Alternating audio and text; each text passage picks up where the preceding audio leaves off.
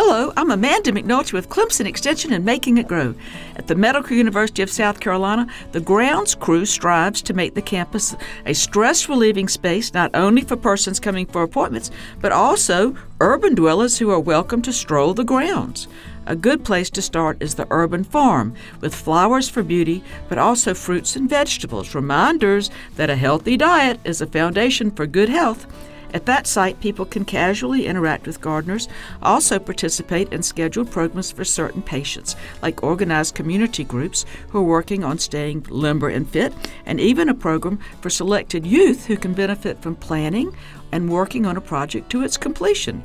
For those who can't get down on their knees, raised beds and containers are integrated in the space so those with physical limitations enjoy the benefits of social interaction.